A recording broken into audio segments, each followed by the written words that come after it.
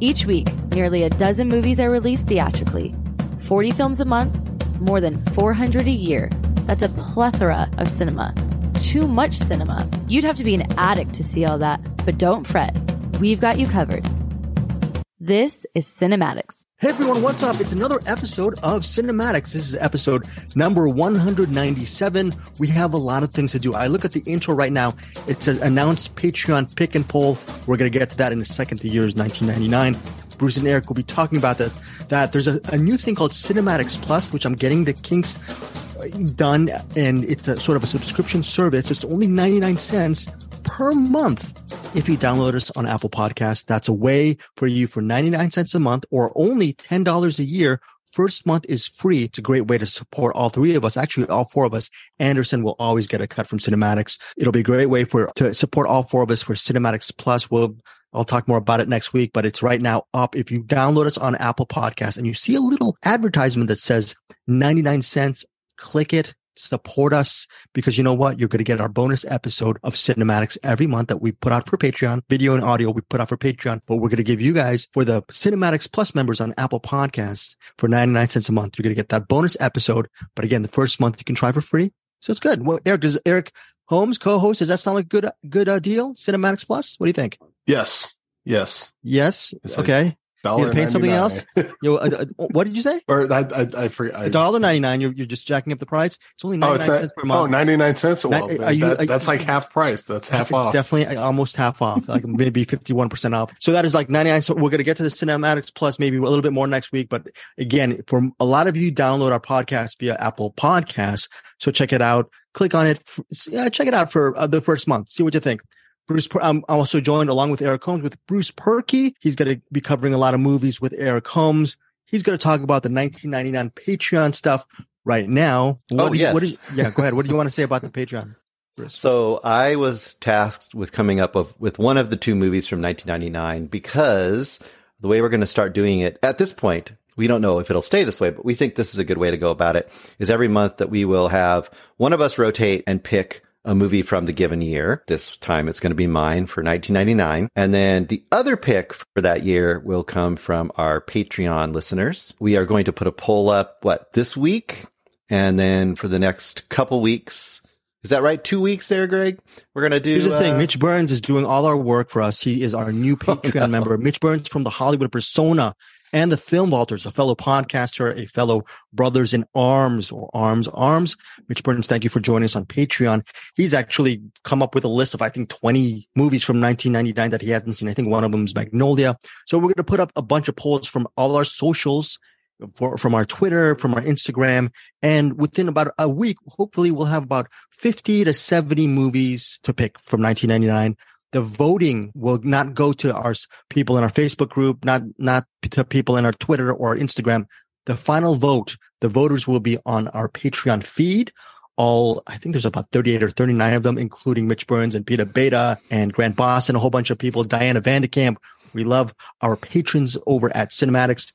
But who knows? Maybe in about a month and a half or a month, we'll open it up to different people as well. But for now, the first vote for 1999, there's going to be one movie. We're going to put a vote to it in about a couple of weeks, and hopefully there will be some patron participation for 1999. But to answer your question, Bruce, I think we should have the poll done by possibly next week for 1999. Thanks to Mitch Burns. You have about 20 picks for 1999. It's up for discussion what the other movies that we should vote for. And you guys, Bruce and Eric, you guys are going to fish on our Cinemax Facebook group and get some members to pick some 1999 films. It's going to be interesting. We're going to build up our Cinematics Patreon community. We're going to build up our Cinematics Plus community. And Greg Strzobowski is going to leave the show right now. And I'm going to hand it over the reins to Eric Holmes and Bruce Perky. This is going to be a twosome for most of it. What do you think, Eric? You think you can do it? You're going to be okay with you and Bruce? T for yes. two for T? For that? Greg, yes. Do we need to send No. Do we need to send someone over to help you out? Because is this a weird way of saying someone's in the house? They're trying to kill me. Okay. Blink once if you're safe. Blink twice if this is legit. Candyman. I'm not gonna say Candyman a third time. That's what I'm gonna say. There's gonna be movies that Bruce and Eric are gonna cover. The Lesson, Dead Man's Hand.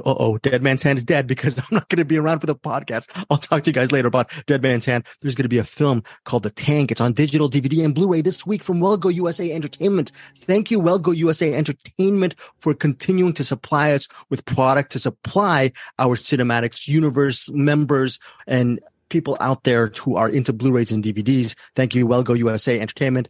I hope to goodness that either Bruce and Eric enjoy The Tank, because if none of them enjoy The Tank, we might as well tank our relationship with Wellgo USA Entertainment. Hashtag Greg's a sellout. I'm kidding. Biosphere is also a movie that, I wish I got to review that with Eric and Bruce. Yeah, that's going to be a movie that I wonder what they're thinking about it. I'm going to check in and out around the episode now and again. So you're going to I don't know. I might show up. I might not. I'll put on the headphones, but I'm checking there are people around the house right now, and I want to make sure everything's all good and safe. Okay. So anything, final thoughts before you, Eric and Bruce and Eric, before you take over the show? Anything before final things? Two things. One is my pick for 1999. We didn't mention the pick that I have is, it was going to be Audition. And I thought, I don't want to do that to anybody. Anybody who doesn't want to watch Audition doesn't have to watch Audition. To anyone. I think you mean for anyone. So instead, I picked something I haven't seen, and I've heard it's great, and I like all the people involved, and that is something that doesn't seem like my kind of movie, but we will be watching Notting Hill. So Notting Hill is Bruce's choice. Wow, that's interesting. It's interesting because he didn't want to go niche. He was really focused on not picking Audition because that would have been a Bruce Perky pick. He wanted to go sort of a Commonwealth pick, which is Notting Hill, a film, by the way. Bruce Perky, I would just say right now, out of all the movies in the world that were ever made, Notting Hill is the movie that I have seen the most. I've seen it probably about 10 or 15 times. Bruce Perky, you had me at hello. I'm just an Asian. I'm just a 51-year-old Asian podcaster sitting here waiting for a 50-something fellow podcaster to love me. You don't know what that means because that's a reference to Notting Hill, and I hope you like Chagall. That's all I'm going to say. Tell us what you think of Notting Hill. And I don't know, have you seen Notting Hill, Eric Holmes? I have not, and I'm hoping I will not be nodding off while watching. Oh, here we go. Okay, so we're off. I'm off right now. I might be checking in and out, and that's what she said. I'm going to hide myself right now.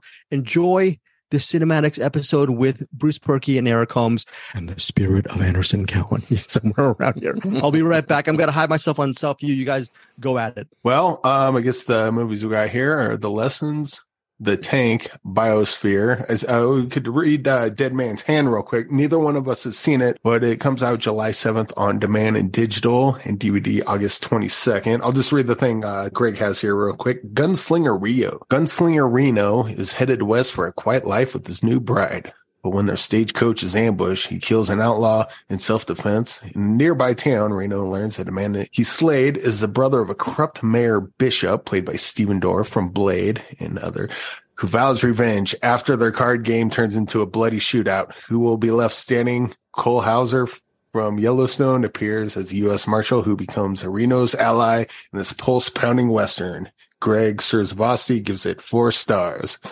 But I do not give it 4 stars at all. He's still here. I thought he was leaving. I told you guys not to actually cover Dead Man's Hand. That's hilarious. 4.5 I was going to say what it is. Yeah, it's coming out July 7th on demand and digital. So if you want to check it out, there it is. It's so funny. Look, if you leave the kids alone in the house, what's going to happen the minute you leave? We are going to start a party. That's just how it's going to happen. Well, yeah. What did you say, Eric? I'm sorry. You were plugging it. When is it open? It comes out July 7th on demand and digital. By the time you hear this, it should be out now, and on DVD August 22nd. But we're not going to talk about that because neither Bruce nor I have seen it. And I'm hiding myself again, and I'm gone right now. I'll be back later. Okay, see you guys.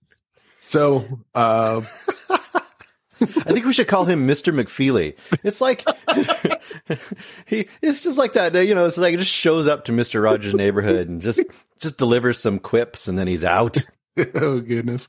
All right, so we have The Lesson, we have The Tank, and we have Biosphere. All three of which both you and I have, Bruce and I have both seen. Bruce, what should we start with? Do you think? I think we should start with let's start with The Tank that we got. Well, you didn't get it, but I got a Blu-ray. So when we talk about the tank at the very end, I can bring up the features and whatnot that is with the actual physical media version of the tank. Yeah, let's do that. You want to set up the tank or shall I? Go ahead. You're on the setup mode. Set up the tank really quick. Okay, the tank is now on digital DVD Blu-ray from Well Go USA Entertainment. And that's all Greg wrote here. But basically, it's the husband and wife and their kid. They buy a piece of property or land that they move into this piece of property or land. And there's a like a water well or a tank, air quote, tank in the background or in the backyard. There's trouble afoot when they go exploring the tank. After about, I'd say the half-hour mark, it starts to become a horror kind of creature feature thing. Not unlike Unwelcome.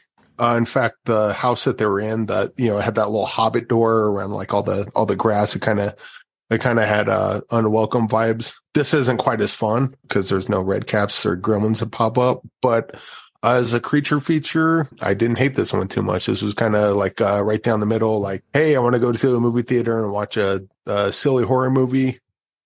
This will probably scratch that itch. What do you think, Bruce? Yeah, I think so. First of all, I think one thing that was interesting about this movie, in a way, was that I found it to be kind of a real throwback sort of a horror movie. Like, this didn't even try to be modern style horror movie. It was fine having that slow burn. It was fine giving you this basic setup that you kind of understand. And it was supposed to be a period piece too, right? It's supposed to take place in like 79, I think. Yeah, 79, 78, somewhere around there. If you kind of like that kind of movie, you're going to feel probably really comforted by that because it's just what you're used to seeing as far as, family goes out to inherited house. This could easily be a haunted house movie, right? Inherited house. They get there. They don't know why it's there, how they got it. It's been a mystery. They knew nothing about it. And then slowly strange things start to happen. In this case, monstery things start to happen. And the fact that they have this giant water tank that basically is under the entire house is odd, but apparently, I guess it's a thing. I lived in Oregon for a while, but I never saw that before. I guess to me, and I'll see what you think about this, but this movie kind of lives or dies on how much you like the monster, because you're kind of waiting the whole time, like, okay, let's get to the monster. Where's the monster at? Because the family's just a family. They're fine. They don't do anything too special, good or bad. And there's some definite expositionary moments. They find a diary, which I have to say a funny thing about the diary. They find a diary that tells a story of things that happened there and kind of increases the mystery. I guess on the plus side, I loved the fact that I think all of the monster effects are practical. Didn't look like there, or maybe very little CGI. It looked like it was mostly an actual rubber monster. Yeah. Well, there's parts where it like opens its mouth or something, maybe. Yeah. Like if there's CGI, it's like probably touch up stuff, I imagine. Yeah, it might be enhancing it or making it a little more, like giving it more like it's a fleshy motion, I guess I'll say. Because the inside of the mouth kind of rumbles. The glottal undulations. There you go. Overall, this didn't blow me away. I kind of see, to me, you talk about Unwelcome, which was also on, I think, Well Go. Unwelcome was, like you said, similar. Like, it took a while to get to the monsters, but the monsters were so cool when they got there that you could almost forgive everything else if you weren't in the first half. I like the first half of that one more than you did, but I really loved the monsters. In this one, the monster was fine. It didn't blow me away or anything. I think what really threw me off on this one was the opening 20, 30 minutes. Mm-hmm. It was stuff that could have been cut. It's like, let's just get to the horror stuff. Cause if you're going to have like the family story, you need to kind of make it interesting. This just wasn't doing that for me. At least with Unwelcome, like I didn't like, I like the opening scene, the Straw Dogs-esque scene at the beginning, but the whole movie, I'm just like, I'm not loving the husband character. And I just want him to die. But that's kind of what the movie was going for. That was the point. That's the thing that we're talking about. And this is just like families doing family stuff. And let's just get to it. There's nothing interesting happening. It's got that opening to hook you. And then it does the thing where it goes back and, okay, now we got to do the boring stuff that we have to do. Here's a hint. You don't have to do it. We've seen movies before. We get it. Just jump right to, you don't have to jump right to the monster, but get to the point a lot quicker, I think. Well, and the whole, like you said, because like the opening stuff, I know why it's there. For example, they show her working in a pet store and all this stuff. So she knows about like amphibious stuff, right? But this, they're trying to give us reasons that she'll know about the monster when you kind of come across it. But the whole point is this movie is not afraid to give us straight up exposition when they need to. Yeah. So like you said, there's no reason they couldn't this movie couldn't start with them just driving up to the house. Yeah. And saying to each other like, "Oh my gosh, I can't believe your family had a house we knew nothing about. This is crazy. We just inherited it." Something like that. Or they go to the house. They I mean, this is me rewriting it, but they go to the house. The daughter finds a little, "Hey, mom, look, the frog's sick. Oh no, this is what you got to do." Blah blah blah. Alligator, yeah. we get it. She knows how to deal with amphibians. She's a veterinarian or whatever, but she knows. And that's one scene. And you're off to the races. You don't need that opening 25 minutes to get us there. And, even when it gets to the horror stuff, there's a lot of stupid stuff in here, but this is kind of like a movie where I kind of forgive it. Once it gets into that mode, it's like, I know what time it is. I know what kind of movie this is now. And I'm just kind of kicking back and watching it. I didn't mind it. Yeah, I'm going to same boat. I mean, this is one of those movies. We talk about movies that are party movies. I wouldn't say this is a party movie, but this is definitely a movie like, hey, it's on. I'm just hanging out, chill evening. I would enjoy watching this movie. I wouldn't feel angry at it. You know what I mean? And I kind of like monster movies, and I especially like old school monster movies. So to see something that's a little bit of a throwback, I appreciate that. So yeah. So what would you grade it? I think, well, real quick, I think there's one scene in particular that kind of encapsulates what the monster portion of this is oh no, the thing's outside. Get to the car. We can't go upstairs. I'll go downstairs to a 15-minute and crawl through the tank for 15 minutes and do this because there's no time to get to a car. It's like there's no you're right. The plotting there is just completely ridiculous. But I mean, that's kind of the stuff. If that's the kind of thing that you can watch in a horror movie and go, yeah, okay, it's stupid, but this is what makes the movie go, I'm fine with it, then you'll be all right. Yes. This is definitely if you can't forgive it, then you will hate it. And I sometimes have that problem with movies, and sometimes I don't. I think when a movie like this kind of knows what it is, I don't usually have a problem with it. And I was going to mention one other thing that was kind of similar to that I thought was preposterous, but I loved it. Was at one point they are reading the diary. And of course, the diary is there to tell you, what happened or to give you a clue like, oh, what's going to happen? Because obviously this happened before and it got in the diary. And at one point, literally in the diary, it says run. And I was like, wait, you don't write in a diary to tell somebody to run 30 years in the future. And if you're writing it and it's that, you don't have time to run. Right, you don't have... I have just enough time to write this before I do it because it's and I kind of like that. I almost wish it could have leaned into that kind of stuff a little bit more. And almost, I mean, the monster looks kind of goofy, but I didn't really mind it. And I kind of wish, I feel like, and we can go to the next movie in a minute, rate this and go. But I feel like this kind of movie, like they make their monster, but they don't 100% believe in it because it's kind of a hokey monster.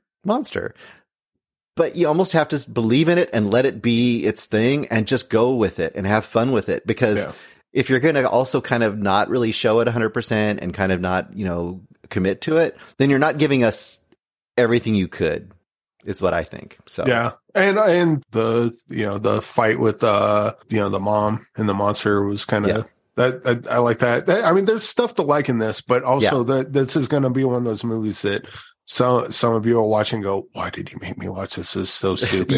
It is dumb. It is stupid, but it's also kind of fun. And, I had a good time with it. I'd probably this wouldn't quite be a 3-star banger, but it's definitely 3 stars, a mild recommend, I think. Exactly what I was going to rate it, just 3 stars. And I couldn't call it a 3-star banger either, but for the same exact reasons. This is one of those movies, like, if you kind of like this sort of movie, and if you do, you'll be okay with it. And if you don't, then you won't. This would actually be a movie I would like to see Jack Fitzpatrick review. Because it seems like this might be up his alley. I don't know if he'll probably watch and go, what the hell are you guys talking about? I hate this movie. He might. Maybe he'll watch it and he'll love it. I don't know. But this seems like a movie more up his alley than ours. But I still enjoyed it for kind of what it was. Yeah. Yeah. So we agree totally on that. 3 stars. Last little thing I'll just mention on the Blu-ray itself. The Blu-ray looks good, and I'm always happy to see, especially when a lower budget movie like this gets a Blu-ray, which is pretty rare. Yeah. And that's one thing I appreciate about WellGo versus like Shudder. I appreciate that Shudder will release a lot of its stuff on DVD, which is great, but it only releases its stuff on DVD. At least it's out there. Kudos, but I like the fact that WellGo puts them on Blu-ray usually. And there are a couple little things in here, not much features. It just has a little making of the monster thing. And you do get to see that it is mostly a real rubber monster and how they, it's a person in a suit and how they have a head and they made it and all that stuff, which is cool. And then there's a little featurette just about the movie in general. So it really is the making of the monster stuff, which is the best. And once again, I could have used more of that. I understand why they don't go too crazy on it, but it's kind of cool. If you watch the movie and you dug it, you'd be interested in seeing the monster itself a little bit more. So that's in here.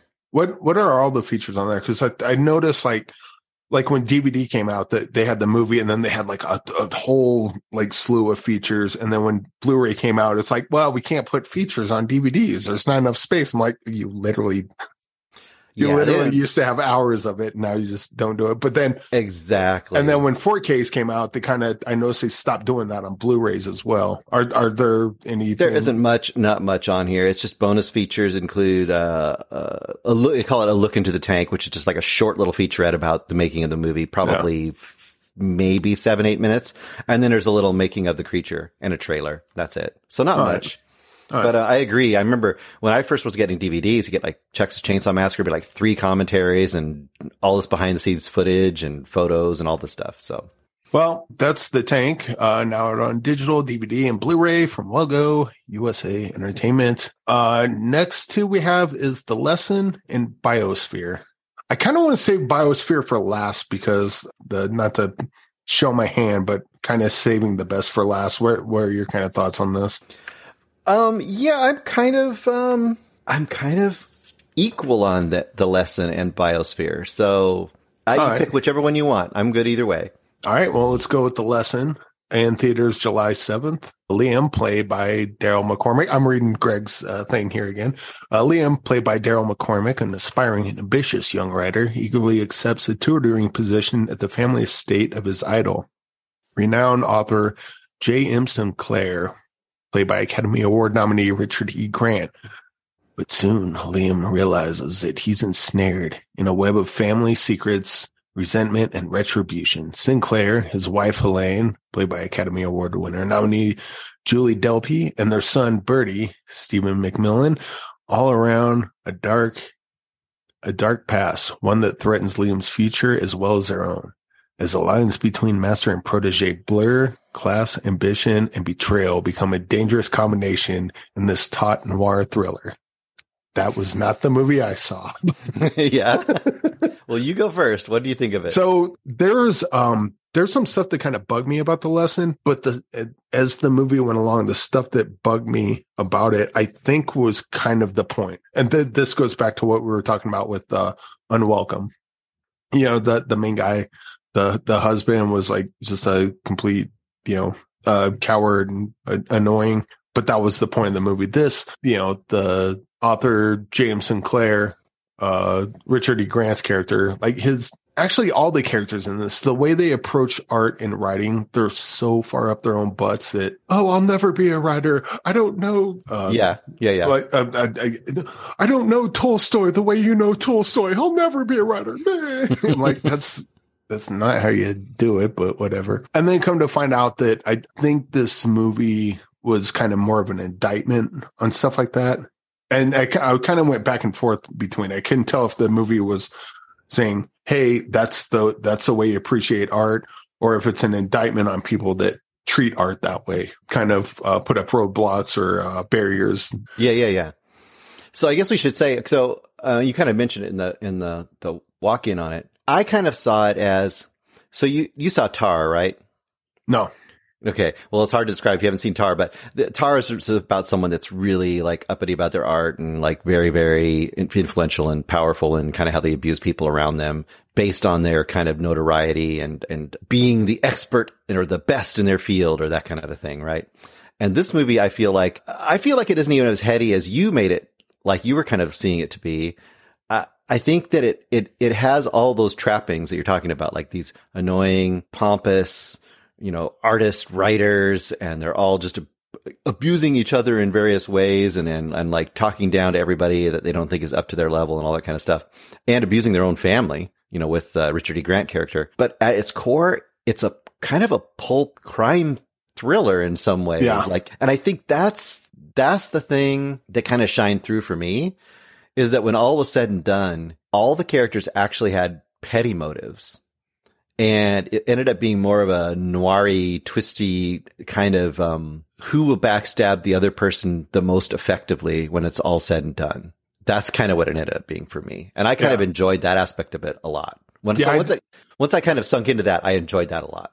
I did get a lot of that towards the end, because the end definitely, now that I think of it, the end definitely gets that noir thing. I kind of wish the whole movie was the end. Like the end was the beginning of the movie, and then it went back and tried to piece together what led there, which I guess is exactly what the movie did. You're just watching it. You just don't know what the end is yet until it gets there. See, I kind of felt that it was doing that all the way along, and I don't know if that's just maybe because I kind of tapped into its vibe and it worked for me in that way more than it did for you. Because things like this, for example, so you've got the basic setup, right? You have this guy being brought in to essentially to tutor their kid to make him to get into the, Oxford and just be as successful as possible and to make sure he succeeds. And, this young guy is going to stay at their house and to be the tutor for the whole time. But, very quickly, he has his room where he's writing, and he's immediately trying to compete. Like, he's looking across the way at the window, and he can see the old man writing, who he idolizes, and he's seeing that the old man's writing all night, and he has to keep trying to write all night too, and he can't keep up with him, and the young guy falls asleep. And then, a few nights later, he's looking across the way, and he sees the old man going down and servicing the older Julie Delpy, Julia.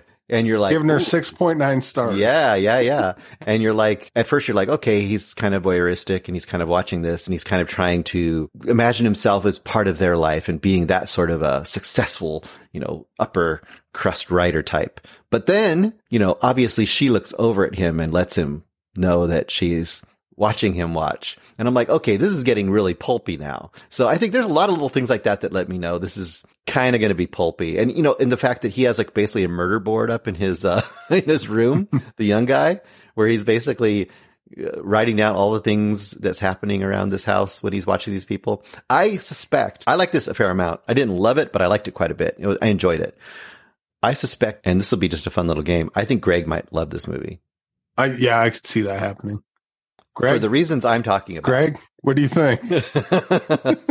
I don't know if he's still off camera or not, but anyway, I kind of hijacked you. You could talk some more on that, but no, this definitely feels like a Greg movie. And I did kind of like as the movie went along, like early on, I was like, oh man, I cannot do this. This is not my movie at all. But as it went along, and it started my mind started, the hamster in my head started running around on its wheel, started kind of getting ideas about it, and I started liking it a lot more. And I really liked the ending a lot. It was not quite I don't really want to say much about the ending because, it's not out yet, but it kind of went in directions I wasn't expecting, but it didn't come out of left field. It's like the ending that after you watch it go, yes, that's the only ending it could possibly be. But it's not, it's not obvious like when it happens.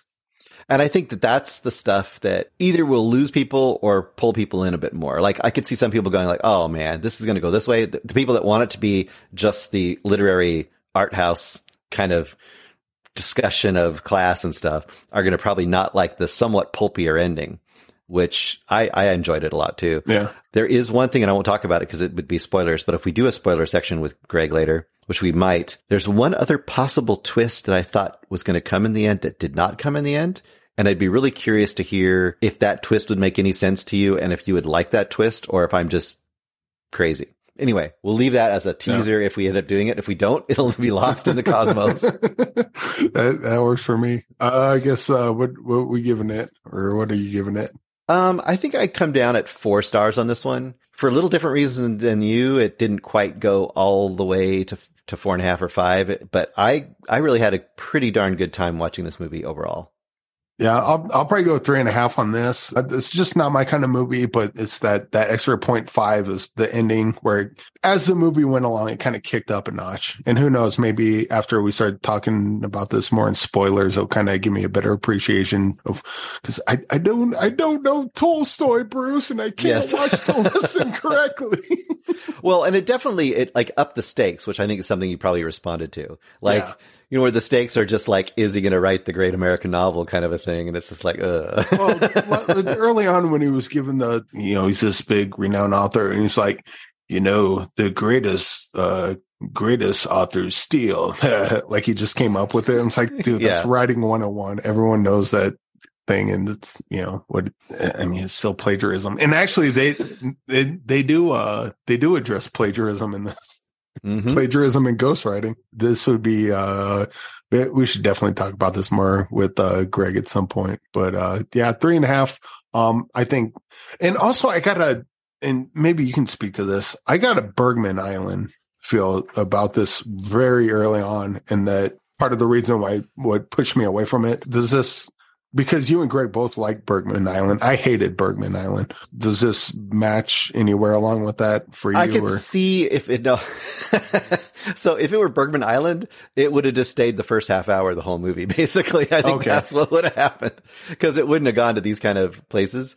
So yeah, I can see how, I would say it's not the same as Bergman Island all the way through, but the beginning part, I can kind of definitely get that. Yeah.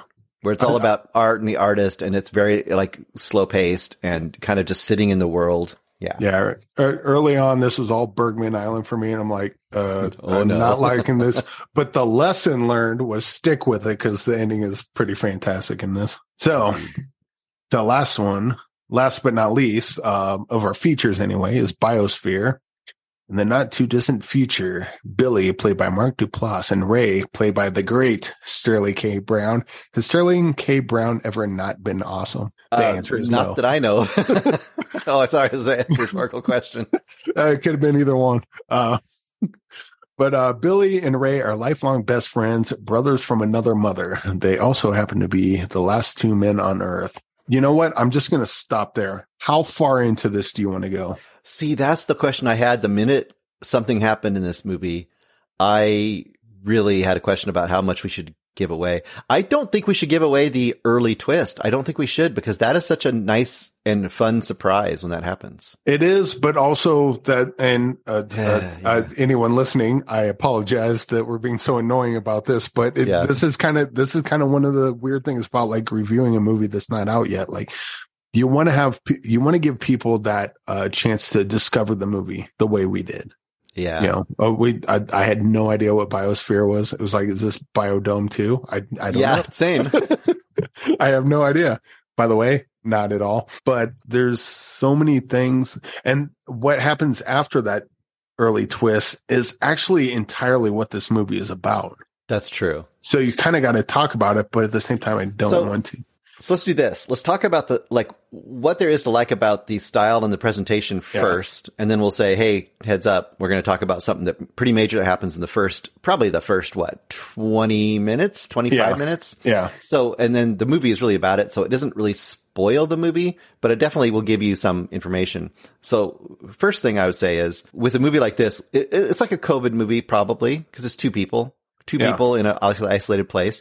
To me, this is definitely, there's a lot of fish. Well, some fish, then more fish. In in close space, this is basically a biodome after the apocalypse of some sort. We don't know what. You can't even see out the windows. It's just like black. But I think what you'll either like or not like about this is that right out of the gate is the banter and the energy with these two guys.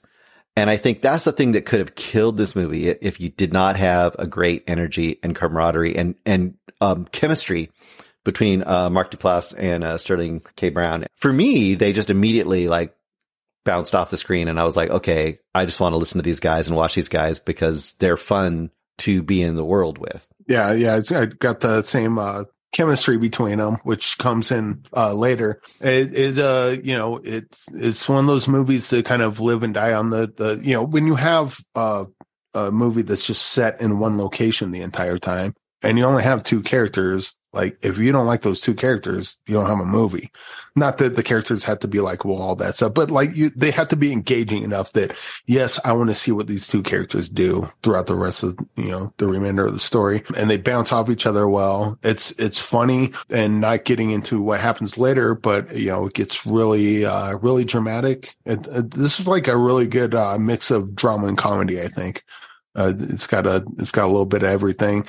And mystery beyond this part that we haven't talked about yet. I suppose I can talk about this. There's a little green light that they see. Mm-hmm. And every time they look out the window, the little green light gets bigger and bigger. And you don't find out what it is till the very end. But like just them constantly going back to that green light, like, what is that? What? Like, and we don't know either. Like we're not let in. We're just like, is it a comet? Is it I don't know. Yeah. But their relationship is really sweet, makes you think a lot, and it's funny a lot of times. And this is also a really good example of they get to the point pretty much right away, like like we're not doing. Yes, so we should probably get to the point now, right? Like, all right. So, but real quick, I would just right away, I just want to give this movie 5 stars because I really kind of love where it goes. I love what it says, and it's very entertaining to watch. Mark Duplass and Sterling K. Brown are great in it, and just that's all the surface level stuff, and then we'll get into more later. What are you thinking? Yes, I'm 4.5 stars, so I'm really close to you. I thought that like I said before, I think their chemistry is amazing. I liked kind of where it went. Ooh, look, Mr. McFeely's here. Hey, Mr. McFeely, what are you bringing us? We got another fish. We have a third fish. He's trying to talk to us. We can't hear him. He thinks we can hear him. He might have turned off his microphone. No, he's on mute. I'm back. Hello. Can you hear me? Yeah. We just went over Biosphere. We didn't go over the early twist, just kind of giving general thoughts, and we're giving our rating before we get into until you figure out what their relationship is. But what were you thinking of Biosphere? I think the big twist for Biosphere is it's actually a good movie. Is it, or is that a twist? It's not a twist. Is that not a twist, the Biosphere? Okay. Are you getting into the ratings right now for Biosphere? Did you get to the lesson already? You got to the lesson? Yeah. We can go back to that. This is no. We're not going to go back to that. I'm just so I'm just popping in right now, and you're going to final rating. Just general thoughts before we get to what Mark Duplass and Sterling K. Brown's relationship is in Biosphere. Okay, all right. How far are you guys from the spoiler for the lesson? We can do it after Biosphere. Are you guys almost done with the show? No, we haven't got to the recommendations and stuff. No, we haven't done that. Oh, okay. So you got like another 25 minutes, right? Yeah, 20 something like that. Okay, I'm going to mute myself and love you guys. I'll be right back. See you, Mr. McFeely. Bring us some more mail. Thank you. I'll see you guys. Okay, bye-bye. So, hey, guys, I'm back. You guys gave your star rating. I have no idea what stars you gave it. Bruce, how many stars did you give this movie, Biosphere? You have to listen to the episode to find out. Okay. So I gave it 5. No, I gave it 5. What's the flow? Oh, you know what? I'm going to go to Google Docs. I actually gave it 5 stars. And I give it 4.5. I give it 4.5 stars. This was a missed opportunity. I changed my star rating 6.9 stars.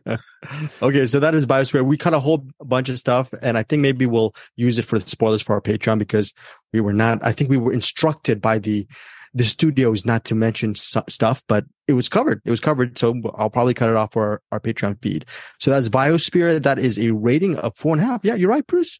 Eric, you gave it 5. I'm giving it 2 stars. It just didn't work for me. Biosphere is a 2-star film. It was just it was a little bit too much of a misfire. It just a lot of talky stuff. There's some good stuff in it.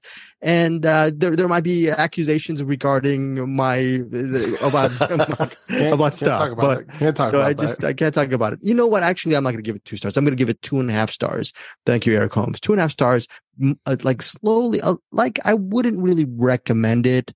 It's interesting, but I wouldn't recommend it. And the final moments to me just didn't work. I definitely saw all that stuff coming, but it's just, can you believe, Bruce? Can you believe? And guys, this is my meanest mini review in forever. I thought you gave every movie 4 stars. This is very strange. Very strange. So that is Biosphere. I'm going to keep on letting you guys talk, and I'll be the third wheel. Keep on going. So what's next for you guys? Are you guys done? We got that. If you want to talk about Dead Man's Hand, I mean, we got the time. If you got the bandwidth. No, we're not going to talk about Dead Man's Hand. You guys. Oh my gosh, you didn't even get your recommendations yet. You get your recommendations? Yeah, we're just about to get there now. Okay, you came just in time. Okay, cool. That's Children of the Corn remake. Bruce Perky streaming on Shudder. Your thoughts on it? What? Hold on, I'm gonna it's torpedo the show. What, Bruce? I can't hear you. Masterpiece. Thank you, Bruce. I know. Eric and I have been clamoring about how Eric, Children of the Corn remake, was it good? Do you like it? Whatever it was. Yeah, I liked it. I think. We talked earlier about the Tank. Mm-hmm. I kind of I like Children of the Corn a little bit more than the Tank because Children of the Corn had a little more fun to it. I can't remember what star rating I gave it, but it'd probably be on the same level as the Tank, I think. But curious what Bruce thinks of it. I'm not curious. I really love Children of the Corn. It started one of our favorites. Who was that? Elena Campores, and I'm glad you liked it, Bruce. So next up is, I'm kidding, Children of the Corn remake. Bruce, what do you think of it? It's a rewind, so I'm not going to go into all depths of it. Well, it's definitely one of the more ludicrous scripts I've encountered for a long, long time. And there's some really, there's a lot of bad stuff in here. But that's in my opinion. But I enjoyed it. This is one of those, it's one of those that almost do like a 1-star banger for me. And it's hard for me to define what a 1-star banger is, but like the Running in the Woods for the Naomi Watts one was a 1-star banger for me. This is similar to 1-star banger. Oh, what's that one? It's a terrible story, very poorly written, horrible CGI, crazy idea for a monster, ridiculous scenes with the with the town hall where all the kids come in. We haven't voted yet, and then and then all the adults laugh at them like overly heartily, and then but this movie I don't think is trying to be cheesy. I think this is a very sincere movie, and it's sincerely amazing and hilarious by the way that it actually does things. You might think it is supposed to be cheesy, and that's great if it is. I didn't see its tongue in its cheek very much in this movie, but I actually had quite a bit of fun watching this, and it was really enjoyable to watch. It was good. I can actually tell Watts' movie is The Desperate Hour. Sorry, Eric Holmes. The Desperate Hour. Yeah. I can tell you because I did talk to Kurt Wimmer about this movie, and he definitely approached this with not really tongue in cheek, but like they were having fun with it, and that's kind of the movie they were trying to make. And I do sense that too. It's like it isn't almost not it doesn't seem quite self-aware enough to like fully pull that off, but I don't have any special love or reverence to the Children of the Corn series. So for me, do I. I mean, I had a pretty fun time watching it. So I'm going to probably say 3 stars. Okay, 3 stars. I love that. I love that you actually giving it a mild recommend. 3 stars. I feel like such a horrible person for my 2.5 stars for Biosphere. You should. That just doesn't even make sense. But that's okay. You can listen to our conversation, and we'll just judge you from afar. The reason why I did arms crossed. I was ready for explain yourself, young man. I was ready for that. It was my opening salvo because I was expecting some really bad ratings for Children of the Corn, so I struck back. Because if anyone that listens to this show knows. What we're all about is if you don't agree with us, then we will hate you. Okay, yes, we will definitely hate you. You know what, Bruce? I think you were actually asking for some cinematics recommendations from our group members, but they're not here on our Google Doc. I'm sure they're not probably in a different doc. We'll just cut. Do you have it in your notes about like the recommendations from our cinematic? I would have to go back and look at the actual post because I do not have it in front of me. Maybe while we're talking, I can pull that up really quick. No, it's okay. Cinematics members, Bruce Perky has forsaken you this episode. We will be back and we will get some of your recommendations for next week. You know what? The one thing, as far as please join our Cinematics Facebook group, there's a lot pretty much a big kind of conversation about whether Indiana Jones and the Dial of Destiny is a horrible movie or if it's a good movie.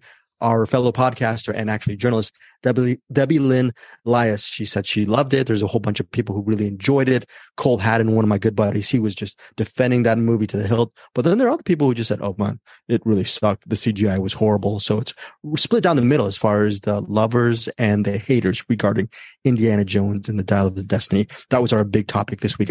So far this week on our Cinematics Facebook group. Eric, Bruce, any kind of topics you picked up on within last week over on? I can pick up. I've got all their comments if you'd like to hear them. Just pick up a couple of the smart ones, even though the smart ones on the Greg Srzavosty level one. The one. Well, now he's got to read all of them because otherwise someone's going to feel like a. Joseph Bridges brought up what he watched last week, and I saw his whole comment on it. So if you are in cinematics, you need to go check it out because it sounds like an amazing movie, which I might have to check out myself. He suggests that last week the movie he thought was most impressive was Electric Dragon, 80,000 volts. Okay. And it sounds like a crazy, crazy movie. And Mitch Burns, thank you, Mitch Burns, for helping us out. He recently saw, if you remember, we saw it too recently, The Abominable Dr. Phibes. And he quite loved it. And Peter Beta, who seems to be like class film classes. Yes. You might hear his work here in just a moment. He seems to be really channeling his dad movie vibes lately after they just recently reviewed the original Dirty Harry, but he suggests from 1996 Broken Arrow, which is his favorite John Woo movie so far. Ain't it cool? Oh, is that where that came from? Ain't it cool?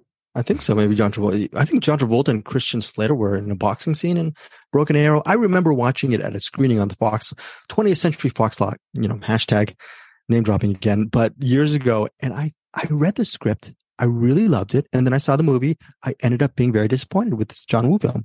Maybe I do need to probably see it once again. And maybe I have faith in not Matt Stillman. I have faith in Matt Stillman, but I have faith in Peter Beta and his review of Broken Arrow. Okay. I wonder how many people forget that John Woo's an action director. Yeah, it sounds stupid for me to say that, but like people talk about the old John Woo Hong Kong movies, like the Killer and all that stuff. Like he's like, John Woo's his auteur and blah, blah, blah. So I think what people do is they get in their head that John Woo's like this elevated master of blah, blah, blah. And he's just a really good action director. It sounds like I'm crapping on the art form. I'm not, because I love action movies. I love Scott Adkins. But then when they watch like Mission Impossible 2, well, this isn't the elevated mastery of this is nothing like Citizen Kane. I was like, that's not what John Woo is. He's just a really good action director. Mission Impossible 2, really good action movie. Like you're trying to put too much into it than what should be there, I wonder. Oh, interesting. Yeah. I mean, I really love The Killer. I love a lot of his films, but yeah, he is a great, great action director. Now let us go to some. We're done. I think we're almost done with our recommendations. Are we done with our recommendations here, Bruce? Oh, wait, there's M3GAN, the thing that dances, right? So yeah, you saw it, Bruce, on Peacock, right? Did you see it on Peacock or something? No, it's on Amazon now. Oh, it's on Amazon. Okay, so if you have Amazon, you can now watch M3GAN. I had very low expectations with M3GAN. In fact, we kind of have a family tradition on Saturday nights. Let's watch a dumb, silly, weird, big budget movie, and that was out. And I mean, the kids watched it, and I would say for the first 2/3, M3GAN is a really pretty great, fun, self-aware kind of half satire on, AI and just the killer toy movies and all this stuff. And it has a great attitude and a whole lot of great fun in it.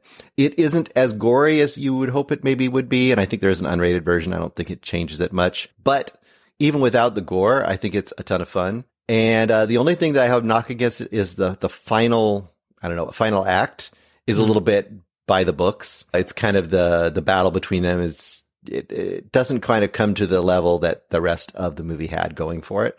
But it's a really fun character, really well played. And I think especially if you're a fan of the genre and Child's Play and all that kind of stuff, I think you would probably have a good time with M3GAN. It's surprisingly fun. For me, probably 3.5 stars. I mean, it doesn't like vault into that next level, but this is like, I say a movie goes down smooth. This is just like you're in the mood for junk food and you want the junk food to be as satisfying as junk food can be. This is kind of right there. Did you see the first two M3GANs? Yeah, I did. They weren't quite as good as M3GAN, but M3GAN is great. It's funny. And it's great. Like in the first 5 minutes, they reveal why it's called M3GAN. So they get that out of the books. So it's like Leonard Part 6. Yeah, it's almost as good as that. minus the rapist, obviously, but of course. Anyway, yeah. So Bill Cosby is not a listener to cinematics, unfortunately. So before we get to Peter Beta and dropping that beat and whatnot, and me continuing to submarine and torpedo this program, I apologize, guys, for that.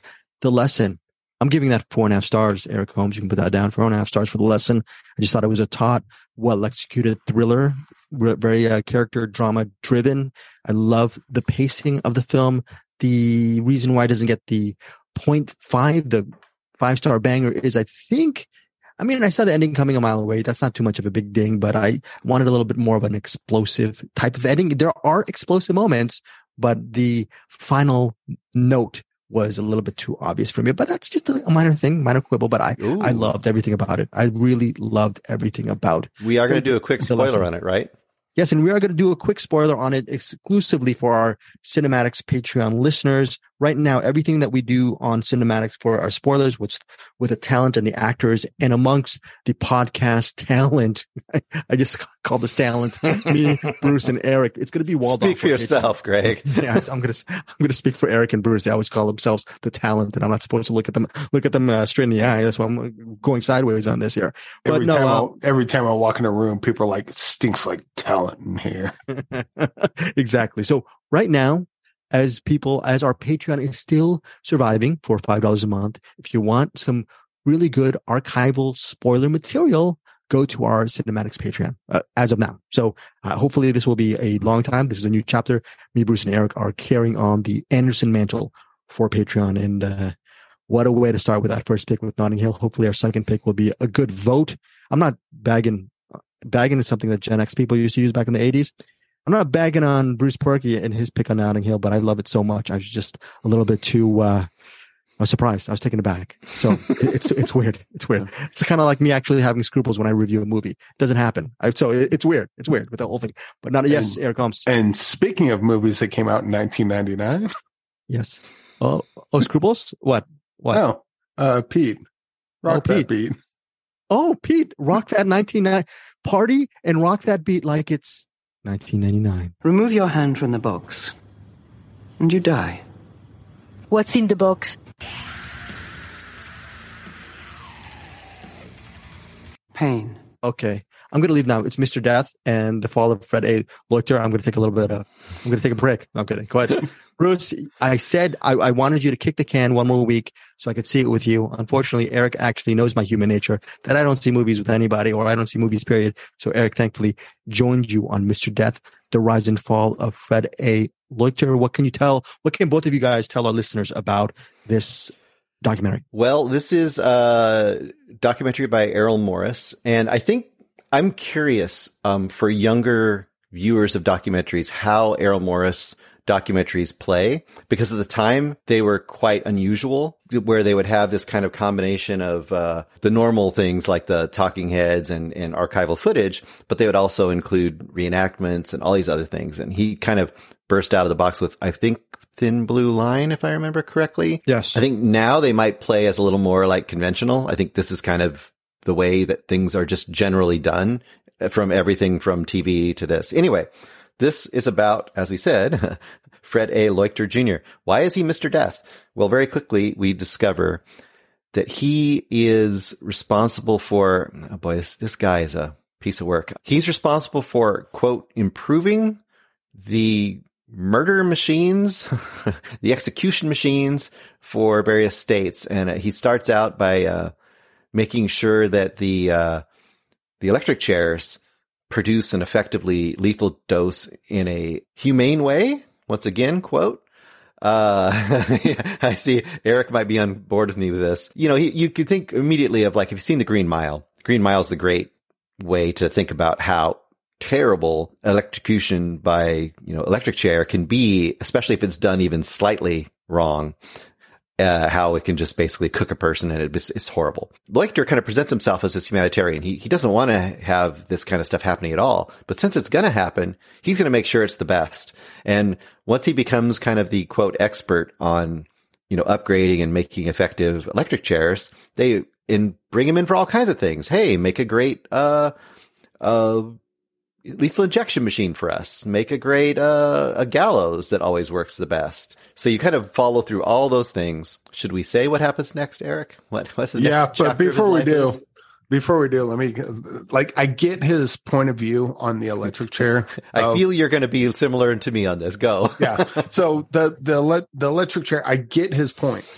They have the death penalty. They have an electric chair. This electric chair is it's a family show. Electric chair is no good, and it's whatever you think of the death penalty. I don't personally like it, but whatever you think of it, that's not a humane way to go. And so he wanted to, as you said, he wanted to make it, if we're going to do this, let's do it. Then again, that's like saying, you know what? The racism machine just isn't working to my standards. I want to make a better racist machine. Well, how about no racist machine? That's probably a better way to go about it. Funny that you bring up racist machine. Yeah, that's a segue into what else he's known for. You're gonna segue. I'm gonna actually have to go in a second. Okay, so I'll be right back, guys. Keep on talking about death. Okay, that's what he always says to us every week. We're talking about death.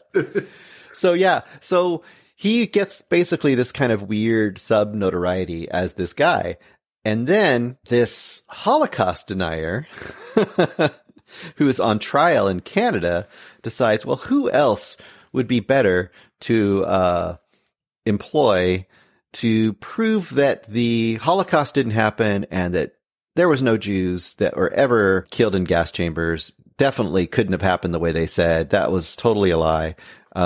Hey, Mr. Leichter, go fly off to Auschwitz, or was it Auschwitz? I think it was Auschwitz he went to. Go fly off and do your, quote, scientific study. I had a lot of quotes in this thing.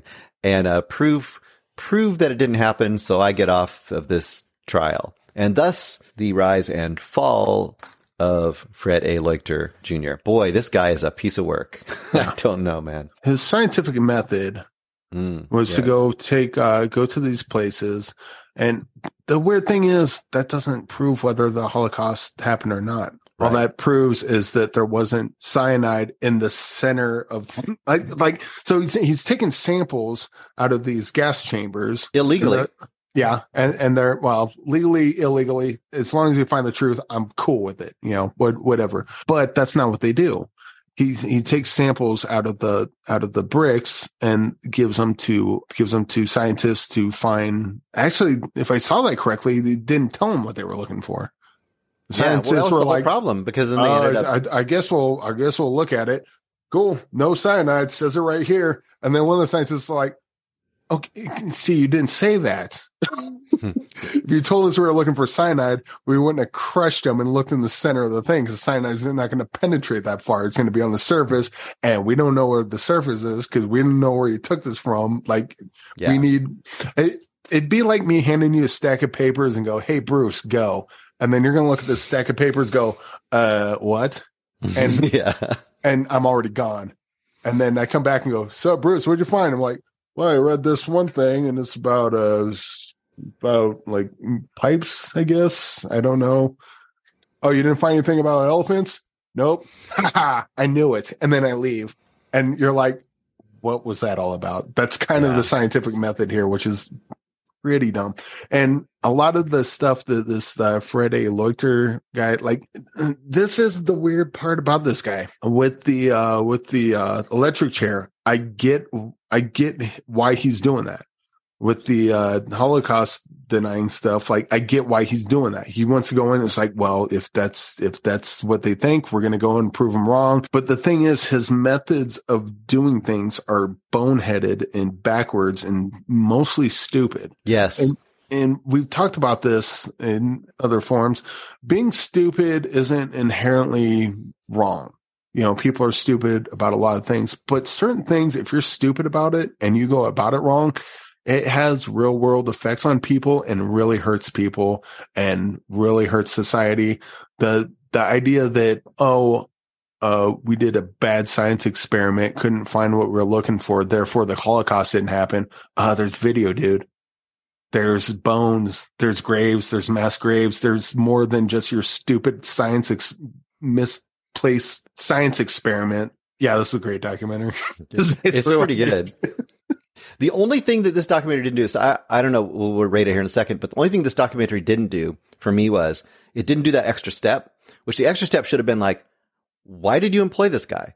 I wanted to see them talk to the people who were all around this guy and giving him the power. Because part of the problem was this stupid guy, like you talk about, he is stupid, and he's given power in this weird arena, the kind of a life or death arena, and people are giving him that power. So that's part of the story that isn't really dealt with too much, but it's still a really interesting documentary about this guy. They kind of did though, because, at least the way he described it is, we need an expert in, and this is actually one of the few things he wasn't stupid about. I think he was bang on about this was, the reason they came to him is like, they want me to build a lethal injection machine because I built the electric chair. Well, that's stupid because right. I understand the electricity and how that works. So I can build an electric chair. Just because I can build that method of destruction doesn't necessarily mean I can build another one. But who else are going to go to? Because I'm the guy, right? Like, and so, and that also really illustrates the the fallacy appeal to authority. Yeah, appeal to authority. You can't always appeal to authority because how do you know you got the authority? Yep. In this case, they didn't. They thought they did because, you deal with death, gas chamber in Auschwitz. That's a death. That's an execution. So you should be an expert in that. No, he's not. And it just damn well proves that, watching his methods on trying to figure it out. Now, I think his heart was in the right place. Like, I don't think he set out to be a Holocaust denier, but again, just it's a mess. The guys, and also at the same time, it also delves into freedom of speech, which I do agree with their take on that because you shouldn't have to go to prison because you said a thing. Sometimes I'd like that to happen, but I think if you're the trouble with that is if you say the wrong thing, you go to prison. Okay, we agree with that. Holocaust denying, that's the wrong thing. If you say the wrong thing, you go to prison. What happens when someone is in charge that doesn't agree with you? Yep. And you get put in prison for saying the Holocaust did happen. So it's best just to kind of just blanket freedom of speech. But yeah, this was a fantastic documentary. Okay, so that was Mr. Death, The Rise and Fall of Fred A. Leukter Jr. Where did you guys see it? What's the streaming options? AMC Plus. AMC Plus. That's where you guys saw it. Okay, AMC Plus. What did you give it, Eric? Did you already say what your rating is on that? I already put in 5 stars. I mean, this is pretty obvious. Okay, pretty obvious. Bruce, what's your rating? I'm a little lower. I'm 4 stars, but either way, this is a pretty interesting and cool documentary. Okay, so that is the box pick, Mr. Death, The Rise and Fall of Fred A. Leukter Jr. You can see it on streaming on AMC Plus. Wow, Eric, 5 stars and Bruce, 4 stars. That wraps it up. But before we go, we're going to have to shake that box one more time to see if I'm actually going to join Eric and Bruce for next week's box pick. It depends. I don't know. Yeah, we don't know. How do I feel? Biosphere. Box. Pick Biosphere again. Biosphere again. Biosphere. I still somehow I put it in the past into the future. Yeah. Okay. I've never seen this movie. It is Beasts of the Southern Wild from 2012.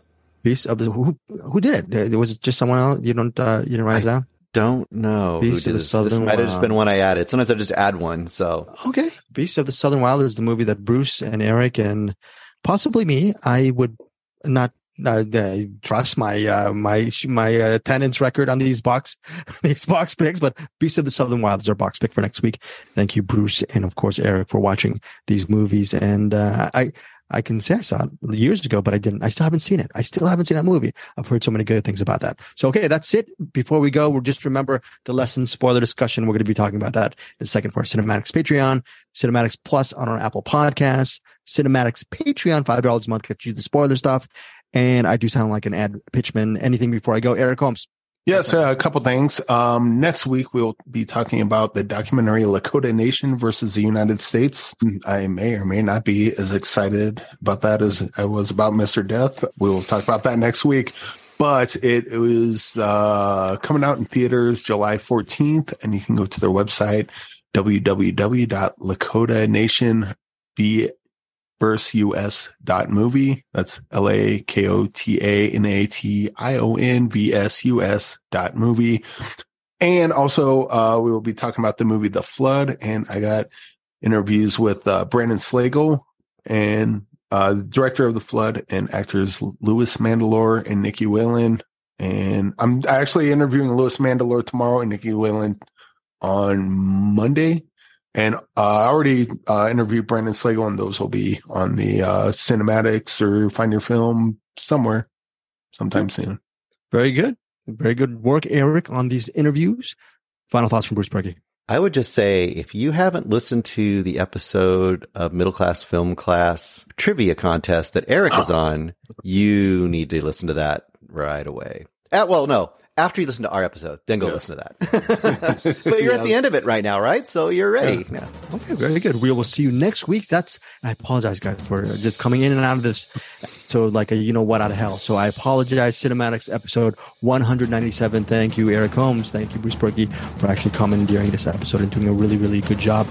I don't know about the Biosphere or the wonderful ratings you gave it, but you guys are very logical human beings. It was a 5-star banger after the 5-star banger. 6.9-star banger, I think. Oh boy, Eric Holmes loves it. Eric Holmes loves it. So maybe Eric Holmes. We'll see you guys here next week on